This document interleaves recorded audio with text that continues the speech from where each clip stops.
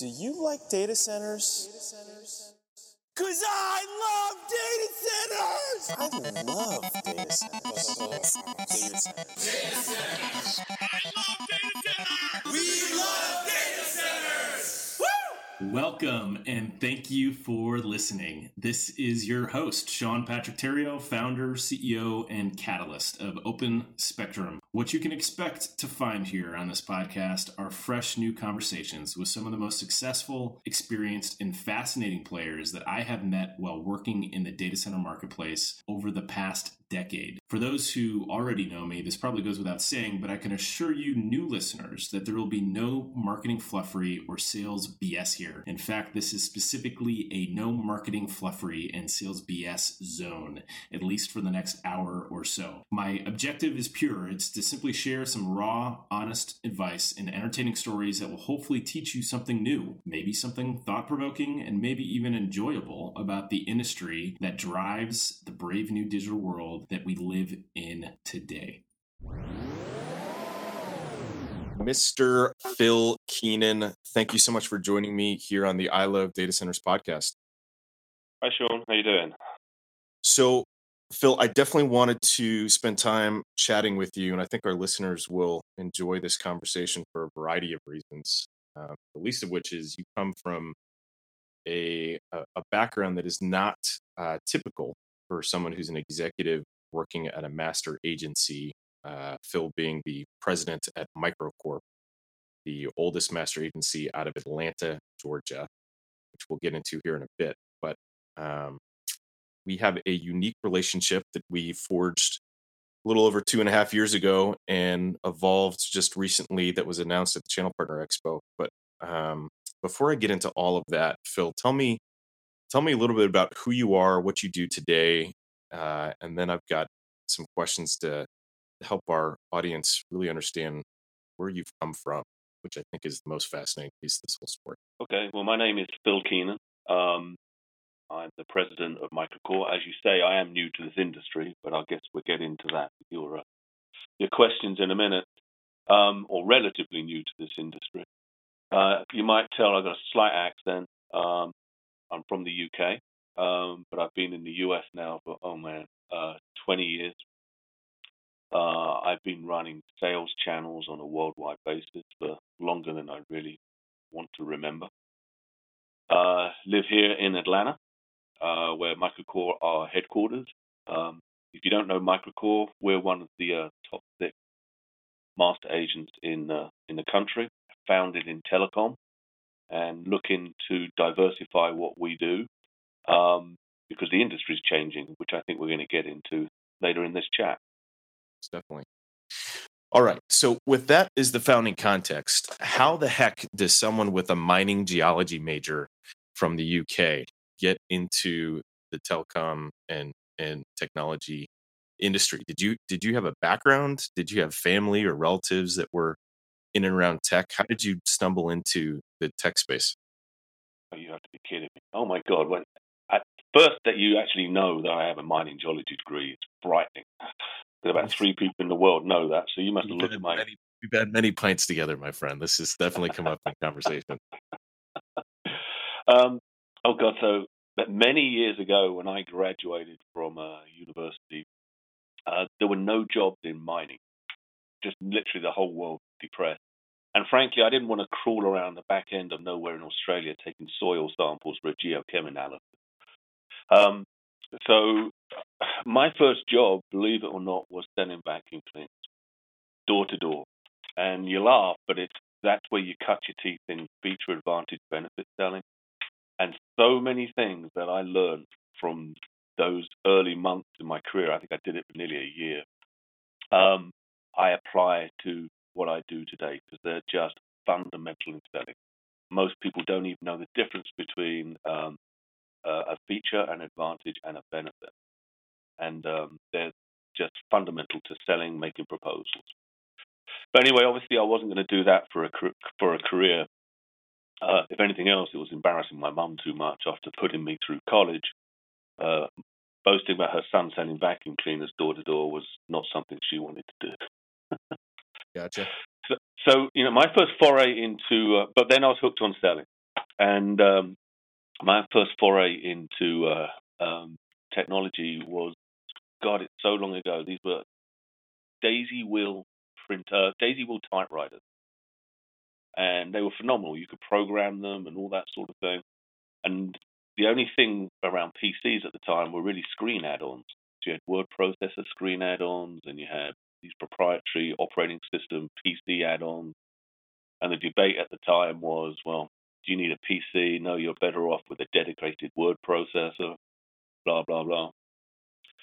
So I did that for a while. And then I joined what was quite an early phase startup, which is EMC Corporation. And I joined them in the UK as a salesperson, went through the sales school at EMC, came over here and worked with them for a year. So I was with EMC for quite a while, but when I left them, they were a $100 million business and going out of business very quickly. Wow. We were putting memory into 3080 computers, and they were going up in smoke. We were putting DASD disk drives onto System 38, and companies were crashing and burning. And if you know the architecture of a System 38, you lose one drive, you lose everything. So they were quite interesting times. But look at EMC now. But I left them when I was back in the UK after, I don't know, 4 or 5 years. And then I just continued in the technology area. I joined a company which made video MCUs, and I started. They were tiny. They were about I think What's they were an NCU, real quick, for those, for both myself and those listening? Yeah. What a multi-point control unit. If you do an audio bridge, the physical device which does audio bridging is a multi-point control unit, but for audio. Everybody calls them audio bridges. Well, a video bridge or a multi-point control unit is the same thing, and it lets 3 or more parties be involved in a video conference. And you would know it best of all for the Brady Bunch effect. When you got 4, 6, 8 people up on the screen at the same time. But it deals with all the video switching and voice switching, inclusion of data, etc. It's really the networking piece of the video industry. Gotcha. So I started Video Server up in the UK, literally from my front room. Grew them through Europe, mostly with PTTs and a few resellers, and then took them into Asia, mostly China, because video conferencing was very big in China. And grew that business to about 40% of the company's business. It did an IPO. And then I joined a company, a startup competitor out of Israel. And I joined them to do worldwide sales. And we took that from no revenue to 80% market share in a little over 4 years, which was phenomenal, really. And based on that, we were acquired by Polycom, who I think most people know from video and probably more nowadays from their phones and their conference phones. So when we were acquired by Polycom, they asked me to move over from London instead of commuting backwards and forwards, which I'd done for the previous 3 years. And maybe the general manager of that division. We became the network systems division of Polycom. And I was with Polycom and Accord for close on 10 years. So I am a video bigot. But I ran worldwide sales at Polycom, ran a division of Polycom, did strategy for them over those years. I came out of Polycom, had a brief spell at Norhel. They went bankrupt. I was building up their telepresence services division. And then I went to Mitel, ran Mitel North America, completely overhauled the whole of their sales strategy in North America. I think in the first year I grew sales like 40%. It was ridiculous, just by embracing the channel. But up until that point, all of my experience in channels, which had been on a worldwide basis, had all been VARs, video systems integrators, interconnects, to a degree MSPs. And that channel has a way of behaving, which is very different to the channel I'm involved with today. So before we get into that, what inspired you to leave that space? Did you just see the writing on the wall, or did you, look for a different type of opportunity? Like what inspired you to go from one industry to a completely different industry? Well, interesting enough, part of it's opportunity and timing, as always in most people's career. The other was, if I'm brutally honest with you, I was just fed up with corporate America. Um, the diving catch for earnings per share every quarter, the quarterly business reviews, cutting costs to make earnings per share what the shareholders want it to be. It's an unhealthy way of doing business. And just like a lot of our agents today, they went, there's a better way of coming at this and building a business. And so when I came out of Mitel, I could have jumped back into that, but then I met Brad and Karen with MicroCore. It was speculative more than anything else, and we just started talking. And I went, "This is very interesting.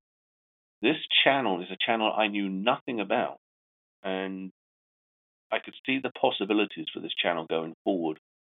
And agents and agent-like VARs and MSPs are blazing a trail of opportunities. It's the new channel, and I could see that even 4 years ago. So it was really a chance to do something different, something exciting, and we're seeing that happening in the industry today. Were you headhunted by MicroCorp? No, I can't. I think I was just messing around on the web, and they were posting a job for a senior or executive vice president of sales. And I went, and it said national telecom provider out of Atlanta, and I went, who on earth is that? So that's really how it just happened, and I came down and met with Brad and Karen and started learning about the business, and it's a decision to take a different route in life. But interesting enough, it's been an opportunity to learn a completely new channel, but also bring a lot of my experience, not just from a sales perspective, but from running R&D, software development, quality assurance, operations, when I was at Polycom. Gotcha. And obviously, I'll get into this in a little bit, but the experience that you have not working for traditional carriers throughout your career, I think, brought a unique perspective. And what could you somehow define how you kind of view the world a little bit differently than the traditional telecommunications, carrier agent model? Well, I think the channels which I'm used to are driven by what's your discount? What's my quarterly rebate? How do we manage rebates so they don't destroy marketplaces? What's the latest spiff? How easy is the product to install? How many spares do I need to hold? And they're all very business-like decision points. And of course, there's always a relationship as part of that. In many respects, you're sort of wedded to those sorts of channels, because if I suddenly make my product too complicated to install or it doesn't work, and a VAR or a channel has geared up to support that product, they're kind of screwed, because they can't just switch vendor just like that. It's not easy to do. So there's always this tension in the relationship around maximizing discounts because of the margins in the hardware business continue to decline, and this sort of mutual assured destruction if we don't look after each other. It's really a tension in the channel. The business this side is completely flipped, like 180 degrees. It's all about the relationship, and providers need to be able to put their solution in seamlessly, et cetera, but an agent can move from one provider to another provider overnight. So it's all about the relationship, and it's taken me a while to really understand what does that relationship mean. And at the end of the day, my job is, Mr. Agent Partner, I've got your back in lots of different ways, which is very different to the VAR community. It's not so tangible. It's not so measurable. Other than that, I think it's just general good practice. The master agent channel or the agent channel has grown up and matured I've been here a little over 4 years now, and it's really grown up and matured. Just sound business practice, organizing your business, having financial plans, 5-year outlook, leveraging operational costs, all that sort of stuff never really happened in the channel, but it's happening now, at least with the top master agents. So within Microcorp, you've seen that business as well grow over the last few years. And being based in Atlanta, it's interesting for me coming from California. I had not heard of Microcorp until my partner Todd Smith called me up and said that he had met someone who was working with Microcorp down in Texas, and that we should have a conversation because I had been banging down the doors of the other master agents, kind of speaking to them about the training that I do and the relationships that I had on the data center and hosting side of the house that I was trying to bring into those firms, and for the most part, just getting crickets from a lot of these companies. And the conversation always led back to, well, how much volume are you doing? What value do you have to us from a sales perspective in terms of volume? The education, the training, the relationships were kind of a necessary, not even a necessary evil, an unnecessary component for a lot of those firms. But when I talk to you, it was almost like a breath of fresh air, and I liken it to the fact that you don't have a traditional carrier background. So what was it that you saw specifically in what Open Spectrum was doing, 2.5 years ago when we sat down, that made you kind of see what the heck it was that we had going on in a different light?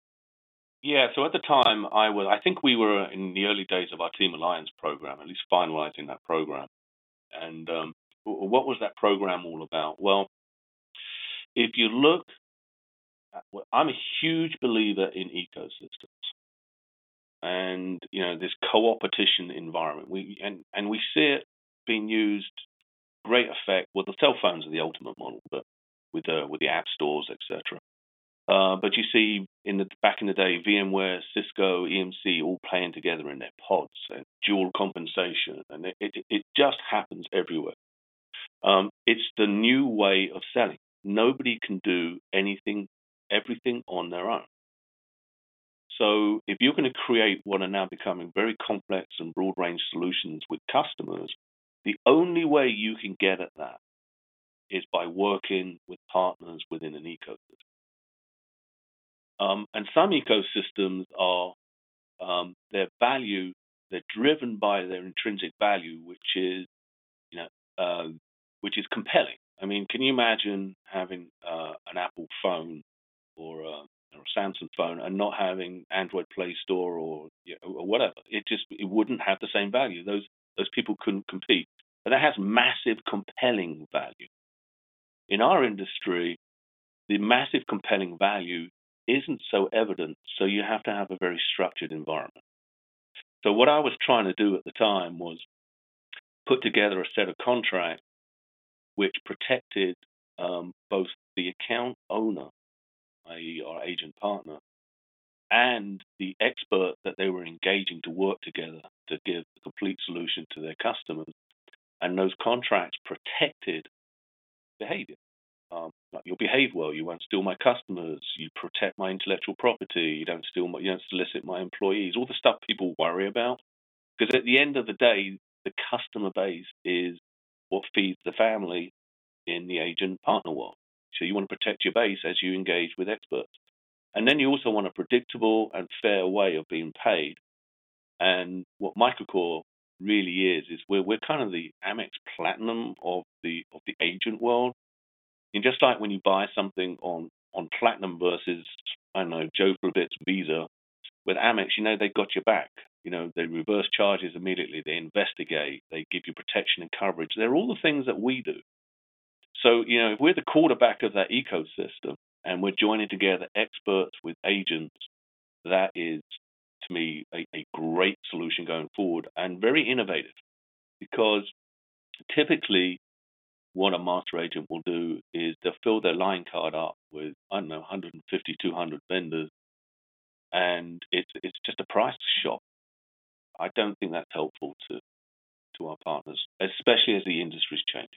Yeah. And you say price shop, I like to use the word just transactional, right?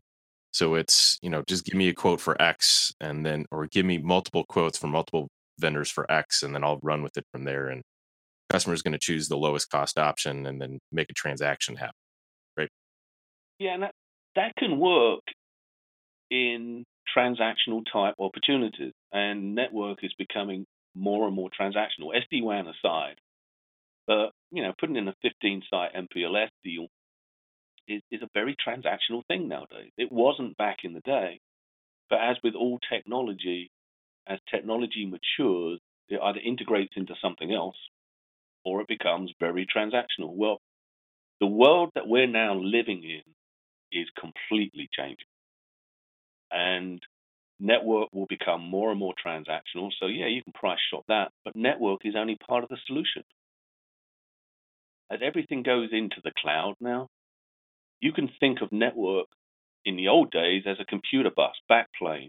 And that's what the network is. It gets you to your resources, which are sitting in the cloud, but it's pretty much transactional. The complicated stuff is what sits in the cloud. And you have to play. Network is just part of the solution. So it might be a transactional part of the solution, but it's not the overall solution. And if you're not contemplating that with your customers and advising them, you're not going to win the deals because someone else is doing that. The trick is, how do we empower our agent partners to be able to do that complete solution? Because you can't train your way there. It's impossible. I mean, you can help. You can make people aware. You can get them to understand what opportunities might be out there. But to have a complex discussion which involves security, data planning, looking at contracts, that's experience. And that's what I was trying to do with the ecosystem, marrying people up with experience with people with the relationships. So in the conversations that we had early on, I think you recall, probably I was almost in tears during our meeting because I had been through about 8 or 9 of these conversations with owners of different masters, and just the conversation was falling on deaf ears. The response was always, well, we have a guy in house, one person who's worked almost their entire career at one company, who's our quote unquote expert on our quote unquote agnostic expert on SD-WAN or on security or on data center or hosting or whatever it was.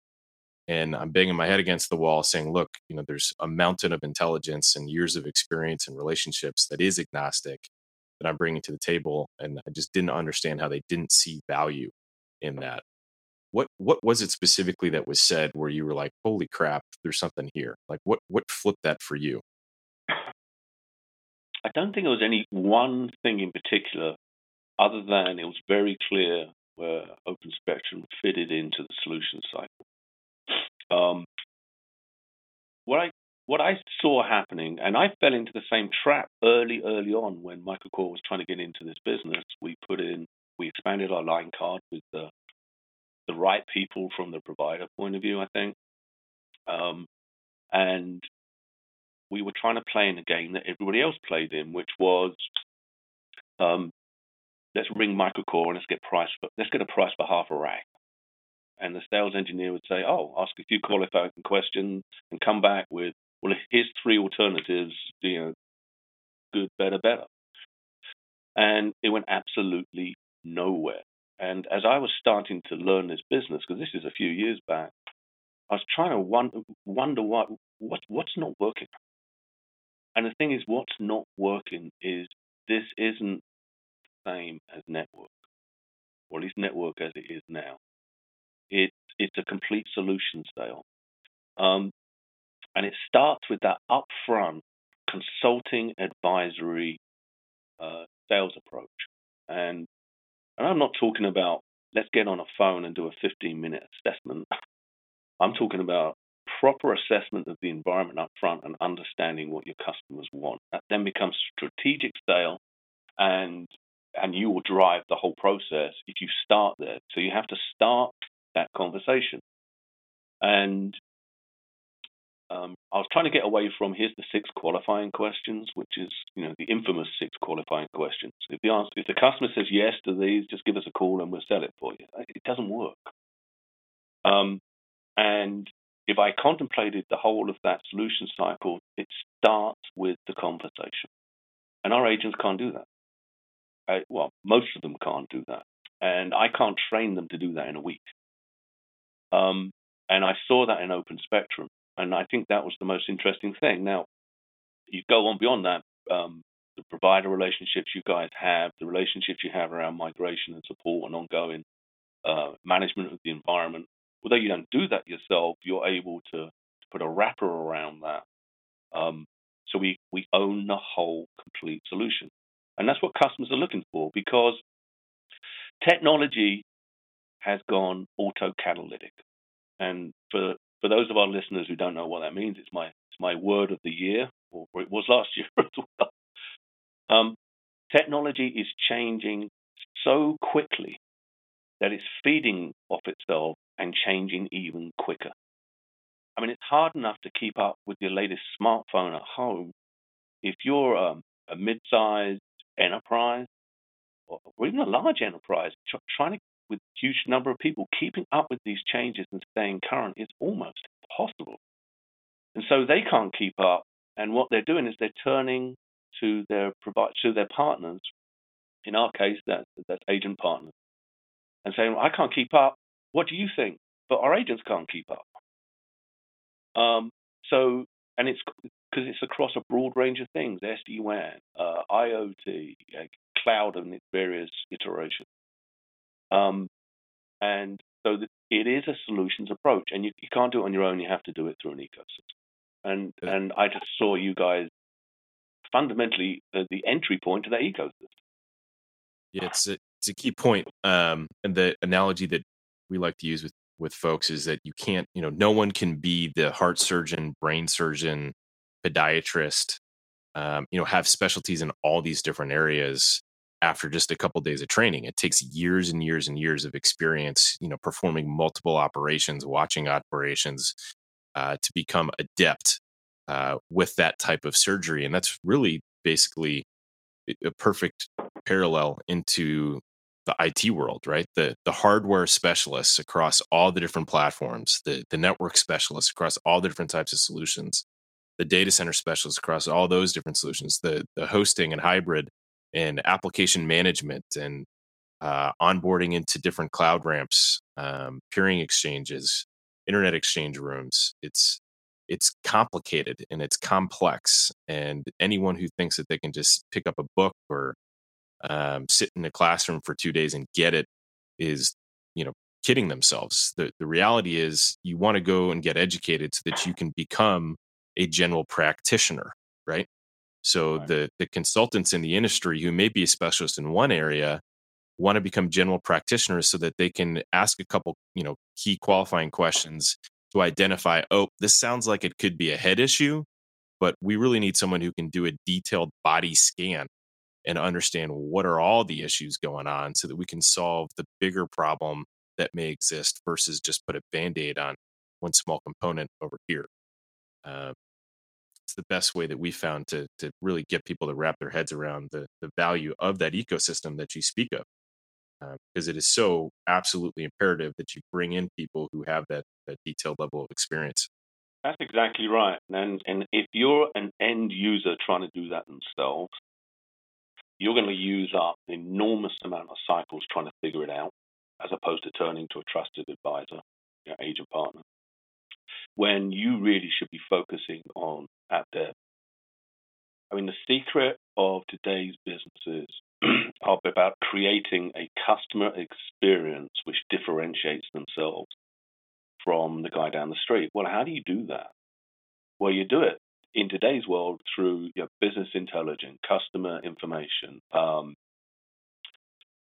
on your smartphone, apps, portals that you can use, vehicle tracking systems, but they're all app development things. And if you're spending all your time trying to figure out this back end, you can't do that. So, and by the way, don't do it. Turn to someone who can do it, and that's what we're trying to create. Yeah, that what's key to the business, right? And asking those questions gets you into a different realm within the organization, because a lot of times the director of network engineering or the director of IT may not even be privy to the business conversations that are occurring within the company, because they're probably fighting fires all day, every day. So they're, That's exactly right. Just Yep. keeping the lights on.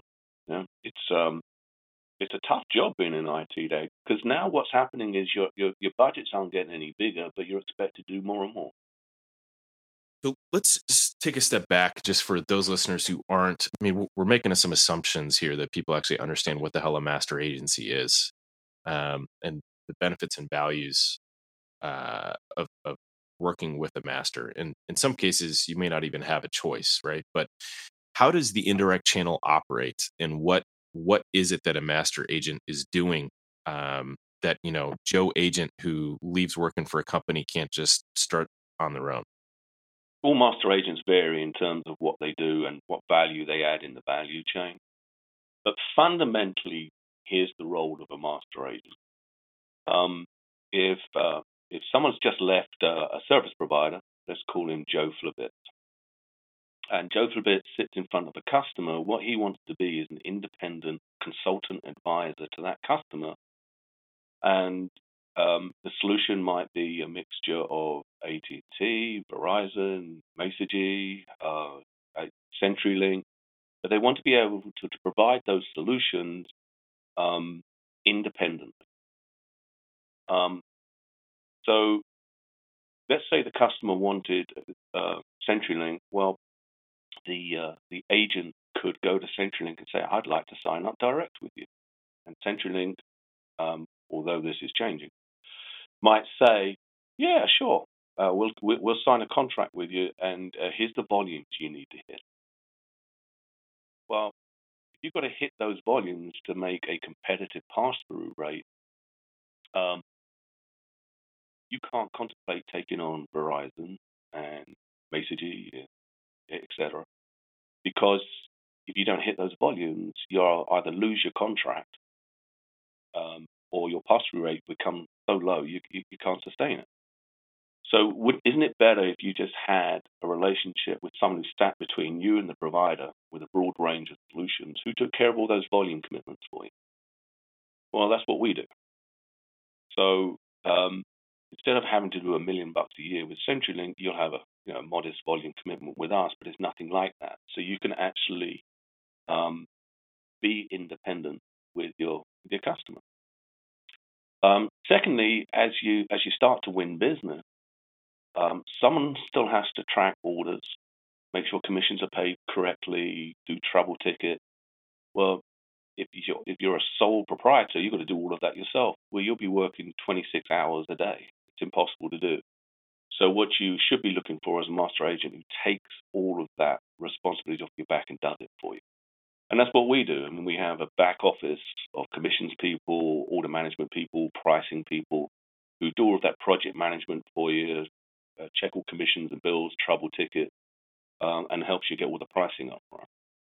So why can't someone just rely on the carrier or the service provider to take care of a lot of that for them? You're talking about the back office support. You're talking about the volume commitment. The back office support specifically, right? So can't we assume that carriers and service providers will provide regular updates and status updates as to where orders are and sit in terms of provisioning? Well, if any of you have Comcast at home, and I don't mean to be disrespectful to Comcast, all the cable companies are the same. Do you enjoy doing business with them? When you pick up the phone to support, it's hard. They're not like the world I came from. The world I came from, and this really was a learning curve to me. If you're putting in a big project and one of the routers doesn't work, you call up Cisco help desk and they overnight another router and it's there the next morning. In this world, when you call up a carrier and say, oh, I'm here doing an install and there's a problem in the network, well, no disrespect to these guys, but most of the people don't care. And it's not like an exact science escalating and resolving problems. It's who you know. It's who to escalate to. It's experience of resolving problems working with a carrier. And we've been doing that for 32 years. I mean, our relationships are extraordinary, up to very senior executive vice president levels. So if there is a problem, getting you escalated in the queue, getting the build out escalated, they're all things that we can do. Now, could you do that yourself as an agent? Well, I guess over time you could build those relationships, but man, it's time consuming and you won't be selling. And the other key piece for people to understand is the volume commitments, right? So the simple fact that you have such volume that comes in and clears through the carriers makes them need to and want to pay attention. Yeah. So, Joe agent who might only have, 2 or 3 deals with the carrier, when they're, raising their hand saying, hey, I need someone to pay attention to this, is going to get a different level of attention versus someone who's got 200-300 deals in the queue. So that's, I think, a very important point for people to realize. And it took me, I had a very hard and rough learning curve. I'm the type of person who needs to put my finger in the light socket and get jolted to know I probably shouldn't put my finger in that light socket again. And what I mean by that is when I started and left QTS in July of 2011, I had in my head that I would just build my own master agency that specifically did data center and hosting services. And as I built that volume, my underlying assumption was that because I was doing all the upfront pre-qualification and really feeding on a silver platter almost done deals to these carriers, that they would value that and that they would pay attention and make sure that I got taken care of. And what I realized very quickly is managing the commission payments from dozens of vendors is an absolute pain in the ass. And so I started spending so much of my time just managing the back office operations side of the business than I had ever imagined I would or wanted to. And then the other piece was, because I didn't have the volume of a master agent, I basically got crapped on a regular basis by the carriers. And I may have had a great relationship with the channel manager, but the EVP of sales, who the channel manager reported up to, would look at this sheer volume and say, yeah, this guy's, he's not worth us spending time with. And so it just became, for me, a very easy, well, it took me a number of years, but the second I started really feeling pain in terms of legal fees and the sheer volume of time it took me, I knew I needed to rethink how I was structuring the business. And that was one of the key reasons why we started talking and where I really started understanding and valuing that relationship with someone like MicroCorp. Yeah, I think there's another reason for some of that behavior by some of the carriers. Well, carriers probably less so, but certainly on the cloud provider side, is for them, this is a fairly new channel. And their channel programs are evolving and becoming much more mature and robust over time. But as that happens, there's opportunity for confusion between their direct guys, etc. And being able to remove that confusion, in inverted commas, you need a big stick at the highest level. And that's what we're able to do. So another key question here is, why not just let the carrier or the data center provider or the hosting provider do the pre-qualification with the customer? So, customer comes to the agent or the consultant and says, hey, I need a DRaaS solution. And why not just have the consultant or the agent just bring in, 2 or 3 providers and let the customer talk to those providers and let them basically architect the solution for the customer, versus having someone kind of be the agnostic component prior to them talking to those carriers? Well, the key piece is being agnostic. Even bringing in 2 or 3 providers, it's way too early in the sales cycle. You've got to be able to understand what it is that the customer is trying to get done and consult with them and advise them. You can't do that from a provider perspective. They've got their own agenda. They've got a quota to hit. And in the cloud business, it's just getting more and more complex as people are embracing, the AWS and Azure's environments, the Rackspace environment. Do I build my own data center? In the early days, I think it was somewhat easier. It was basically co-location deals. Well, you look back to when that was. I mean, it's almost laughably simple now, but back then. And the providers will not partner with our agent partner to make them look like this agnostic provider. They will always look like they're tethered together. So isn't there a conflict though?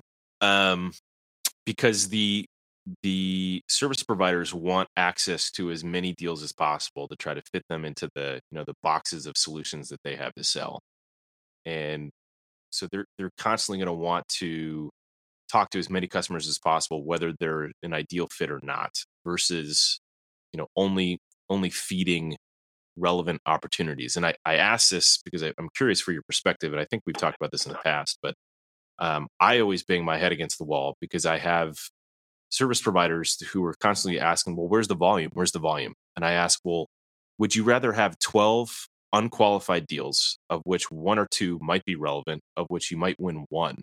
Or would you rather have 10 qualified deals, or even less, 4 qualified deals, of which 2 or 3 are likely going to close? And the answer is, oh, well, we'll definitely want 2 or 3 that will likely close. And I say, okay, well, then why are you constantly hounding us for volume and for, at bats when you're really taking at bats with pitches that you're never going to hit? Do you come across those conversations at all? All the time. Look, just to be honest about salespeople, I know I include myself in this because I carried a bag for years. When your boss comes to you and says, "What are you going to sell this month?" It's, "Well, I think I'm going to do this, but look at my pipeline." My pipeline's huge. Sales guys almost keep this with a comfort blanket. It's not about the size of your pipeline. At least it's not about the unqualified size of your pipeline. It's about the deals you're actually going to win and knowing why you're going to do that. As an agent, your time is precious.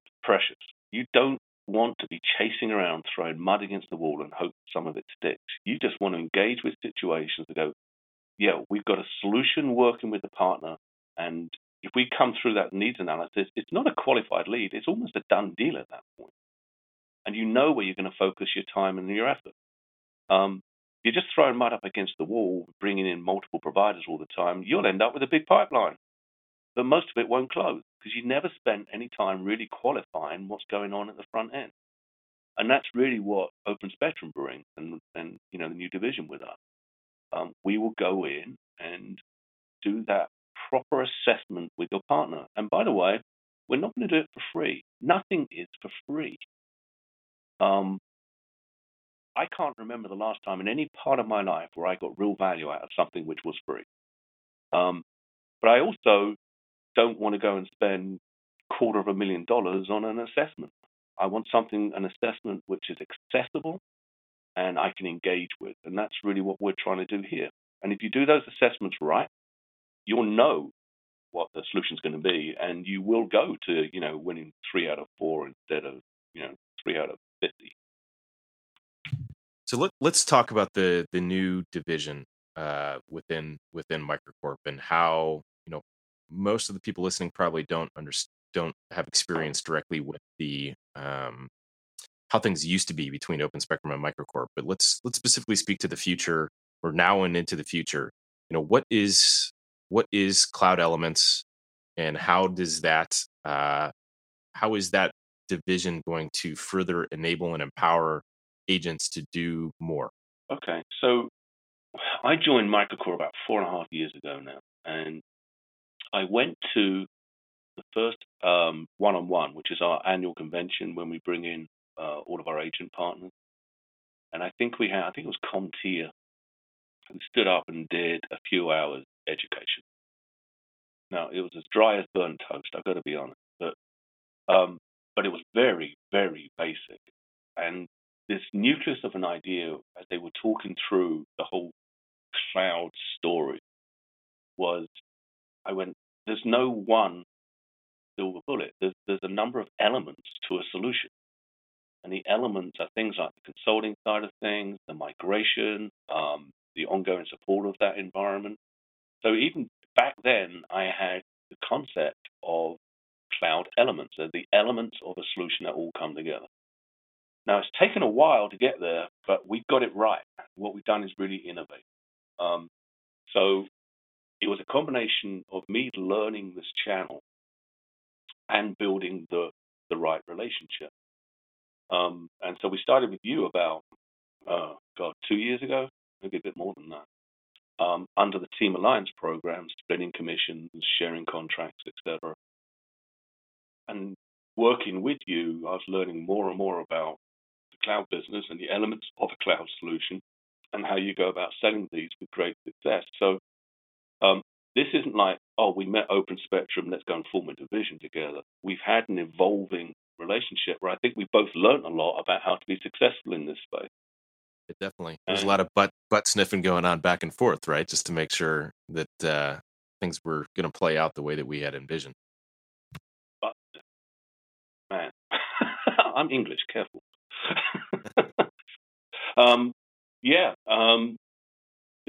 Successful business relationships are formed around good relationships between the people, proven value. And I think that's what we've done. We built a very close relationship over the years, and we've proven it out. Now, we had to course correct and change direction and try this and try that. I mean, if you remember to start with, we came up with the Team Alliance program, that this is a great program, let's get going. And we couldn't get anybody's attention because, our agent partners are rushing around doing their day job, keeping the lights on. And there's this whole new thing, and how do they get focused on it? So we came up with this concept of the ultimate partner training, and we hold those classrooms about once a quarter. We restrict them to about 25 people. Our agent partners actually pay to come on, and they're with us for a whole week. But they're not just training; it's not death by PowerPoint from a bunch of providers. It's actually the Open Spectrum training. It's a workshop environment. We divide people up and we form teams early on. You talk about the data center business, how to put proposals together, what's it all about. And then towards the end of the week, those teams take real case studies, qualify those opportunities, and come up with a proposal. And we have a bit of a competition between them. But you walk away from that with the relationships already started with the people in the room, including you guys, obviously. Knowledge and understanding, so you can be that general practitioner in your nomenclature.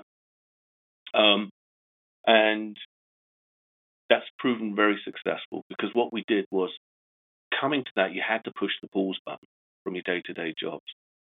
And I remember the very first one we did, I think 2 weeks later, we closed the first assessment deal. It was a huge one. It was like $20,000, I think, for the assessment.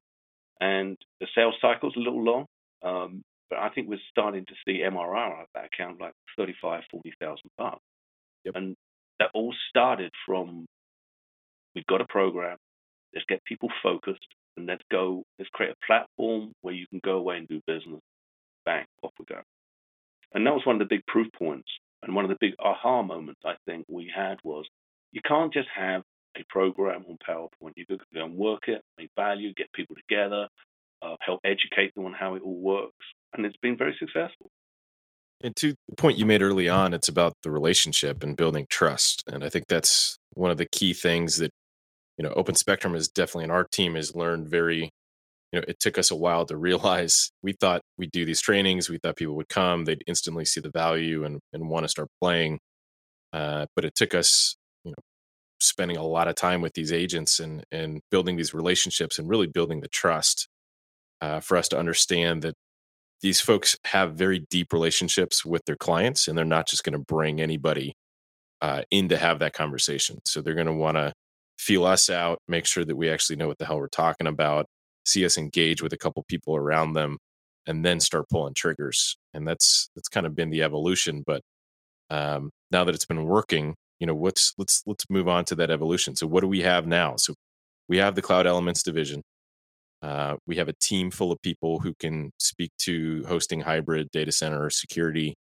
If you're an agent and you have, or a consultant in the industry, and you have a relationship with a client, what does that engagement process look like?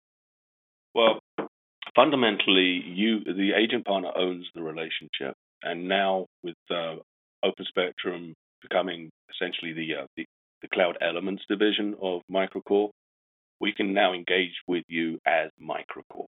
So MicroCore will come in and do all of that front end consultancy with you, but also help you build a complete solution which goes through selecting the right providers, negotiating those contracts with the providers and the end user, helping with migration and support of those environments, whether you're going to a physical, virtual environment, whether you need to swing equipment, all of those things we will help you with. And then also with the ongoing monitoring of and management of that environment. And so whereas Open Spectrum and MicroCore had a close relationship, or an increasingly close relationship, now you're engaging with MicroCore. The best example I can give is the breakfast. In the breakfast, the chicken's involved, but the pig's committed. And I think in the past, you guys were the chicken, now you're the pig. And that's all underwritten by 32 years in business, all of our back office, all of our provider relationships. We are now as one. So that's how we can engage with you. Now, the engagement model might be slightly different to what you're used to. So an agent is typically a network specialist. So they don't need all that consultancy, et cetera, up front. That's what they do in the value chain. And for that, you get compensated with a certain pass-through commission from us. Under this new model, depending on how much teaming you want with us, you'll get a variable pass-through rate, but it will still be very attractive at the end of the day. Better than it was under the Team Alliance program, I think, is also key in that there's no, new long contracts that need to be signed. There's no individual contracts that need to be signed for every single deal that comes across the plate. And one of the other absolutely critical pieces here is, our role is to help within MicroCorp is to help these firms build their organizations and provide them the content that they need, both on their website and physical content and collateral that they can bring to meetings to represent themselves as being much larger of an organization. Oh, I think that's exactly right. I mean, Open Spectrum had some fantastic content, which in this new relationship will now be provided as MicroCore content and continue to be enhanced. I mean, the regional data center reports you guys do are just fantastic. This isn't just picking stuff off the web. It's primary research.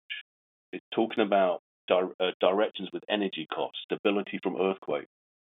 And you might be thinking, if you listen to this, why does that matter? Well, it matters to end users. I mean, when you pick a data center partner, you're picking them for a long time. It's a big decision for the company to make. And the bigger you are, the bigger the decision. You want to make sure that you're getting advice which contemplates all of this risk analysis, which in the boardroom, they're going to start asking questions because they have to. Under governance, they have to ask the question. If we go to this data center provider, what's the risk? And it comes down to, does it flood? Is it earthquakes? What are the energy costs? I mean, you know that stuff much better than I do, but it's that depth of experience and collateral that you can bring to our partners. And we can brand that with our partners. We can help you with our website, with your website. We have our Market Right program, whereas if you want to develop your website, we will actually pay for that for you and recover it from your commissions over a long period of time. You won't even notice it. So bringing that content to your website will just make you look like you're in the cloud business almost day one. You just mentioned something interesting, which is MicroCorp's ability to assist, build some marketing components for an organization and then recouping it via the pass-through commissions that are coming through MicroCorp down to that agent. What are some of the other, one of the things that I've appreciated most about working with you, Phil, is your ability to think outside of the standard box. And you've thought of some other very interesting ways to add value in that relationship with the with the agent, what are some of those other ways that you've come up with that are different and unique, but extremely valuable to the community that you're working with? Well, some of them are formal programs, some that are informal programs. How we tend to look at our relationships with our partners is it's a partnership. I mean, it literally is a partnership. We will invest in your business to help you grow. And different partners have a different view of where they want to invest. But we've done all sorts of things to work with our partners, helping them financially. We call it internally, euphemistically, we call it the Microcore Investment Bank. But in a true partnership, we will work on all sorts of levels. More structured programs we have, for example, is controller services. And that's a structured program, and we will become your controller. And we'll help you with business planning, we'll help you with your books, we'll help you manage your commissions and report on your commissions. All sorts of things in that area. And a number of our partners use that quite a bit. I think that's key, and that was one of the many driving value adds that I saw within this relationship that made me very interested. Because most of the agents are very much like me, right? They're salespeople, they're marketing people, they're big thinkers, they like vision, they want to go out and get deals done. Dealing with that back office component is a pain in the ass, and it's it's the least favorite part of my job every day. And even if I had someone in house who was taking care of it, I'd still have to manage that person. I'd still have to deal with it on a day-to-day basis. So that ability for you guys to come in and take ownership of that and control of that away from the need, making it a need for a service or an agent, I think is absolutely critical. So what is going to happen over the next year, 2 years with Microcorp? What can people expect from Microcorp moving forward? Well, the Cloud Elements division is just a key initiative for us. So, and that when I say data center cloud, it's security, that broad range of things. But thinking a bit more blue sky, everything that we consume in our private lives and in our business lives is going to be delivered through the cloud. Everything is going to be on a recurring revenue basis. I mean, today you can feature CAD across the internet. I mean, it's bizarre. But whether it's IoT, SD-WAN, or software-defined networking, which I think is the next wave or proper wave of SD-WAN, accurately speaking, cloud, security, IoT, they're all recurring. IT as a service is recurring. And so there's huge opportunity for our agents to capitalize on that. The channel that we're all used to is going to go away. And I'm not talking about the agent channel necessarily. I'm talking about the VAR, interconnect, MSP, consulting channel. It's all going to merge into one channel. So we've got to be smart in terms of bringing expertise to our agents to be able to work with us to empower them to go after those recurring revenue opportunities across a broad spectrum of technologies, and the agents who are going to grow and be successful and exploit this new channel opportunity will be working with us to enable them to do that. If you're relying on just network, if you look at churn rates, you look at the reduction in network costs, which are going on now, which are just extreme and accelerating, and you think you've got a comfortable book of business that's going to see you through for the next 20 years, do some modeling around it, which we can help you with, by the way. And you'll be amazed how quickly your bidding base goes away. You have to diversify it, but you've got to come to a partner who's going to help you do it in a smart way, not just throw mud against the wall and give you a price quote with a bit of systems engineering support. You've got to do it as part of an ecosystem. Yeah, I think it's key for a lot of people to understand is that the only constant in life is change, and that the way business has been done is not the way business is going to continue to be done into the future. And so, if people aren't proactively taking initiative around that, they're going to be left basically screwed um, into the future unless they're banking a lot of money into a savings account somewhere. Well, let me kind of flip the conversation because I think we've hit a lot of topics about master agencies and agents and our relationship. Is there anything I've missed that you think we should cover there before I flip gears? The only thing I'd like to emphasize is what you said earlier on about trust. If you're an agent partner of ours and you're talking to a customer, we have a relationship with them on the networking side, it's a big leap of faith to take those conversations into a different direction and expand those conversations. Oftentimes, because frankly, you're worried about disrupting your existing business on the telecom side. My message to you is you don't have a choice, because if you don't, someone else is going to, and you will lose the networking business. But if you're going to do that, you have to do it on the basis of trust. And that's what we've built up between our two organizations and now the Cloud Elements division as part of underwritten 100% with Microcore, et cetera. You can do it on a basis of trust. All right. So let me flip the conversation a little bit and ask you a couple of questions that I think people might be interested in who have known you for a while. What was do you remember your first experience walking into a data center? Yeah. What was that experience like? I had no idea what to look for. I didn't have a clue. I mean, they're quite awe-inspiring places. I mean, with all these racks everywhere. I think the first one I did was QTS down here in Atlanta, which is a monster data center. Was it the Metro or the Sewanee? Sewanee one. Yeah, so to put that in perspective, it's a little over 300,000 square feet. They used to have bicycles. They used to ride bicycles up and down the aisleways just to get from point A to point B because it was so long. But to your point, it was a massive, massive, I mean, truly a data warehouse. So it's quite awe-inspiring, but I didn't have a clue what to be looking for, what's important, what's not important. And now I've been through a few of the UPTs, et cetera. I find it interesting to go to a data center because I'm looking for certain things. Well, that's actually a key point because through these trainings, I mean, even people who have been in the industry for a decade plus who have come through these trainings walk out having learned something new and a new perspective and appreciation at the end of the day for what's actually occurring in the buildings and how complicated they are.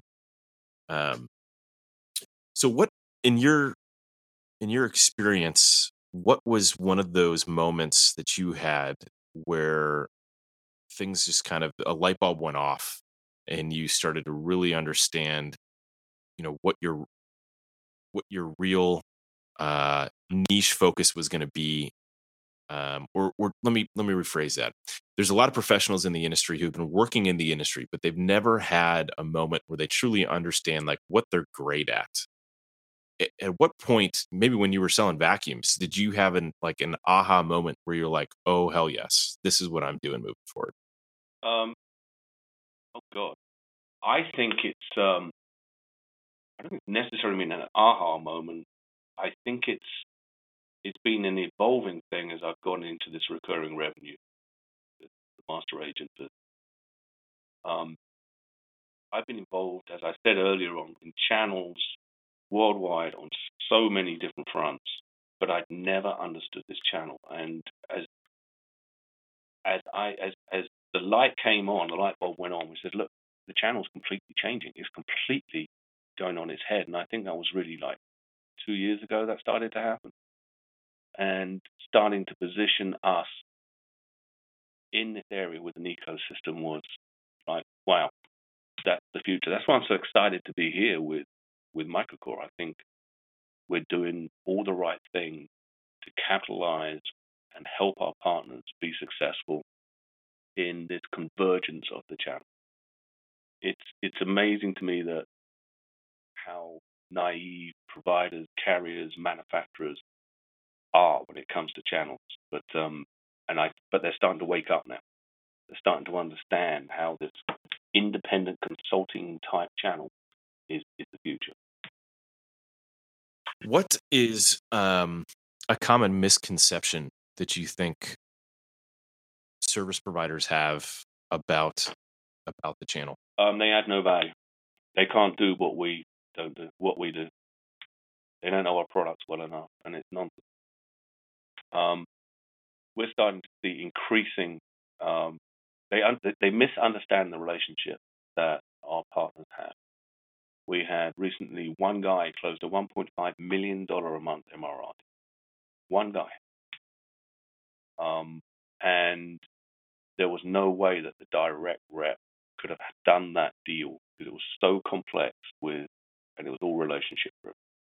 If you're a service provider who's contemplating, moving their business into the channel and building that type of relationship with some of these master agencies, what does it take for someone to be successful? Well, the first thing is you got to pick the right master. That if you're just being looked to just to be added to the line card and we'll quote half a rack when it comes along, you're not going to be successful. You've got to find a master who's actually going to create solutions and needs around what you're doing, which is this whole complete solution cycle. So I think that's a key part of it. The next part of it is you've got to be present. And when I'm talking about present, I'm talking about when we do events and ultimate partner training and our one-on-ones, come in and get to know other people in the ecosystem, get to know our partners, get to know you folks. And if you do that on a consistent basis, you'll always be in the forefront of consideration once we define what the solution looks like. So what else? I mean, so part of that requires a commitment, right? So it's more than just saying, oh, yep, we've got a program, we have an agreement, here's our agreement.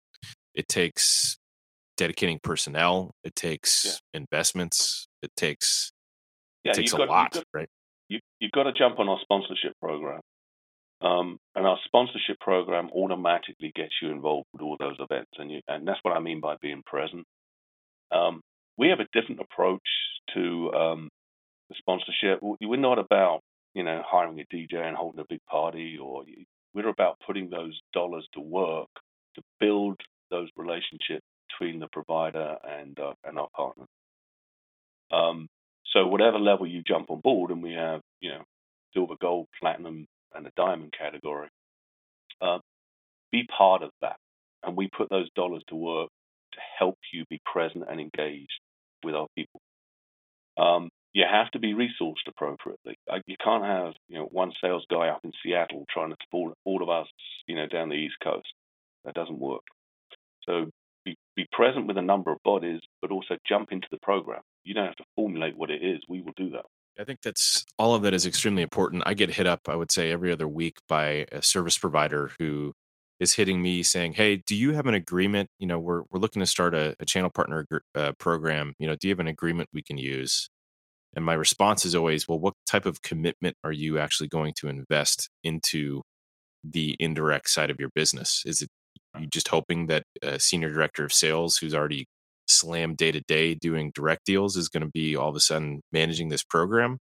Or are you actually going to start investing? Yeah, I see where you're coming from. What a lot of the data center cloud vendors have evolved to, and I think it's really important, is the whole teaming agreement, where whether your direct person does business direct or they're working with one of our agent partners, the compensation is the same. So that whole neutral compensation is a key part of it. The other is have integrity in your channel program and stick with it. You can't keep changing rules of engagement and registration. Just have a process, lay out your stall, but then you have to stick with it religiously. Otherwise, it causes confusion and distrust in the channel. Yeah, that is. I want to just chime in because that's such a key point. It is absolutely frustrating and mind-boggling to me how many organizations change their program and the personnel in that program every 6 months, or at least every 9 to 12 months, every year for the last 4 or 5 years. Even big companies, it's frustrating to no end because it creates so much more work for the agents and the agencies to build new relationships, understand the new pricing schemes, because so much of a sale is selling internally. And if a company doesn't know what resources they have who are going to be able to sell internally, they're going to be far less likely to want to integrate that provider into the mix for a solution because they don't trust that it's actually going to be delivered. No, I think that's exactly right. Consistency of people is a key part of it. That's one of the reasons why the channel is so valuable to the providers, is that our agents have relationships with customers which go back 15, 20 years. A direct sales rep is like, again, no disrespect to the folks, it's a revolving door. And if you look at the cost of the sale, and this is what is so misunderstood by so many financial people in providers, the biggest cost of the sale is acquiring that relationship and building that relationship. And then if you switch the guy off, you're going to go and do it all again. But the agent takes that cost away.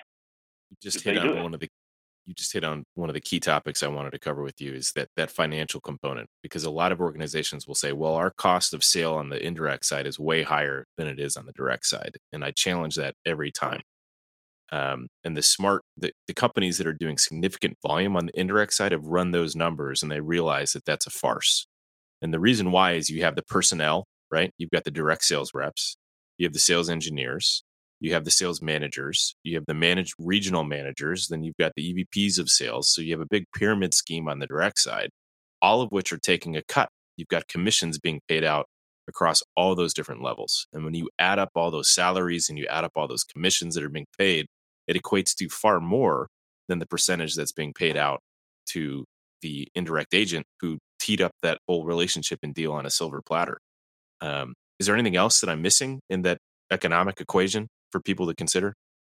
Well, you just put in hard costs that you could pull out of a well-structured P&L. As long as you've got all your cost centers and your deal value chain sorted out. It's the softer costs which add to that considerably. You don't, as a new direct rep, you don't just walk into XYZ Enterprise and pick up where the other guy left off. You've got to spend another year or two building that relationship before anything comes out of it. And if you then leave the company, which a lot of these guys move around quite a bit, the next guy's got to start again. I mean, they're huge costs. Whereas what our agents do is they have consistency through the years with those relationships, and it's a big thing. So the success that you had in the prior companies that you were working with, growing from zero to tens of millions, if not hundreds of millions, in a couple different instances, what primarily was the leading component as to why you think you were so successful? I think it's because, back in the hardware days with Polycom and Mitel, I always put in place a hybrid sales model, which is not dissimilar in many respects to the ecosystem, is that a hybrid sales model is not pushing the channel. It's not just giving them, it's not just about being easy to do business with, although that's a key piece, and giving you market materials, that is a key piece. It's when that channel needs help, you're able to help them with someone who understands direct sales. So teaming them up when they needed teaming worked really well. It worked when we started off Accord. I changed the same thing in Polycoms, changed the same thing in Mitel. Because the channel can only go so far on their own. Sometimes they just need help. And here we're doing it through an ecosystem. Back then it was really by having a direct sales team. So if you walked back 4 years and nearly 5 years ago when you first started at Microcorp, what's a piece of advice that you wish you had then that you have now? If there isn't one that comes to mind on that, how about back when you first started in the industry at large, right? When you got into tech? Oh, I think I would tell you that the most important thing which resonates with me today ever was said to me. I was at Proteon. I was selling routers. This is before I joined VideoServer. We were selling token ring routers of all things, and token ring NICs. And we had a relationship with Raycor. rake owl, as you would say over here. And one of the initiatives I started was Rake Owl was a worldwide company, and for the first time ever, I got all the VPs worldwide together to say, right, what are we going to do together with Proteon? It was very successful. And I was riding in a car. I'm a young sales guy back then. I guess I was like, I don't know, 25, 26, learning the trade, etc. And the guy who was driving me back was a seasoned VP out of Florida somewhere. And he picked up his phone, and it was one of those chunky car phones at the time. It was that long ago. He said, Jim, I've got to take this call quickly. And he took the call, dealt with it, hung up. And he said, I had to get back to the guy because he said, one thing I've learned from my whole career is in this business, your word is your currency. And I've always tried to live by that. And sometimes you don't do as well as you want to. But as a guiding principle, your word is your currency. Do what you say you're going to do. And in this agent partner world, that's worth more than ever. But to me, that was really important. Well, I'm glad you said that, because it's one of the key reasons why I appreciate you most is because I'm being someone who is, tries to operate with the utmost integrity. And part of the reason why I left corporate America is I just got tired of working with people who did not have that integrity, who would tell me whatever they wanted to tell me if they thought it would be able to get me to do what they needed me to do at that moment. And then someone else would walk in the room and they would tell that person something completely different. It drove me absolutely insane, because if I can't trust the person that I'm talking to, then how the hell am I going to build a long-term relationship with that person? And in any kind of marriage or partnership, that's absolutely key. And I think it's overlooked, unfortunately, by a lot of people because of short-term needs, desires, wants, pressures, whatever it might be. But it's, long-term, I think it's detrimental to not operate with that ethos. And at least for me personally, as I've been in the industry for the last, 12, 13, 15 years, I've seen that those who don't operate with that ethos end up having a hell of a lot harder time, end up moving around to lots of different companies, and just struggling at the end of the day, or they build a wake of karma, basically, such that when things get crappy, instead of that wake lifting that person up and driving them forward, it actually crashes down on them and drives them even further down. So that's a good piece of advice there. I'm intrigued and encouraged to hear you say that. So one of the last questions I've got for you, Phil, because I don't want to take up too much of your time. I know we got a lot we got to get back to, making this Cloud Elements division work and not just work, but thrive, because we've already proven it's working. But where do you see, if there was one piece of advice you could give the agent community as they're contemplating, where they're going to park their business and how they're going to operate, what is some advice that you would give them? You're talking to a brand new agent. Let's say that they just left working for a data center provider or a carrier. They're convinced that becoming an agent is the path that they're going to go. What advice would you give them? Let's say it's your son, right? Your son has been working for a carrier for 4 or 5 years, and he says, "Hey, Dad, I'm thinking about setting up my own agency." What kind of advice would you? Don't be seduced by the highest pass-through rate.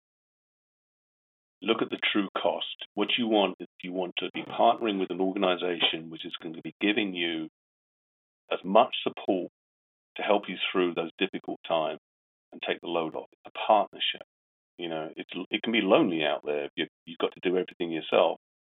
And if the only thing you've based your decision on with your master agency is, well, I get 85% from that one and 75% from that one, so I'm going to go with the 85%. That's not looking at the whole picture. You've got to look at the agency which spends real money and time negotiating contracts with providers that really protect you as an agent. It's something people don't think about. It's a bit like trying to sell life insurance to a 21-year-old. I mean, it's kind of a Sisyphean task. And you don't need those contracts until you run into trouble. And I can give you countless examples of where we've been able to protect our agent partners. We negotiated the right contracts with the right things in place with the provider. Look at a master agency which is going to make sure your commissions are right. If you have to plow through your bank statement or your commission statement every month and pick up errors and that's going to be massively time consuming. We proactively do that for you. Half the time we're working on discrepancies that our agents don't even know they have. A company who's going to manage your orders for you, they've got your back, they're going to manage escalations, they're going to help you create a brand experience with your end user customers, which is optimized because you know what's going on because we're helping you with that. These are real valuable things. And choose a master which has experience and is and you can trust. One which has the highest credentials from an ethical basis. Talk to existing partners and see what they think about what the company does. And I would stand behind all of those with MicroCorp. And the one other piece of advice I think I would give my son or even your son is that you've got to hustle your ass off.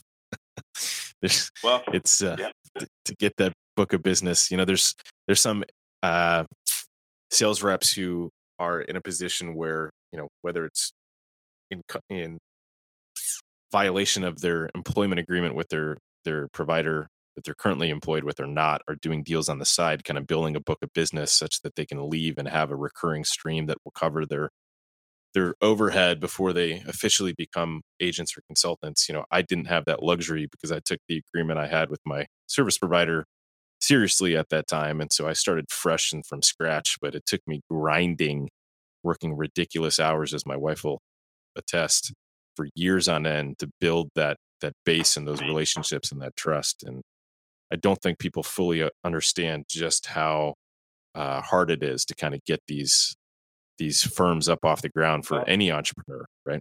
It's hard and it's lonely.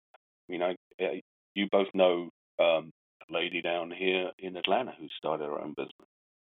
I don't want to talk to her name here, but she was finding it hard. But she's been involved with our events. She's networked. She's part of that whole MicroCorp family, which is massively supporting.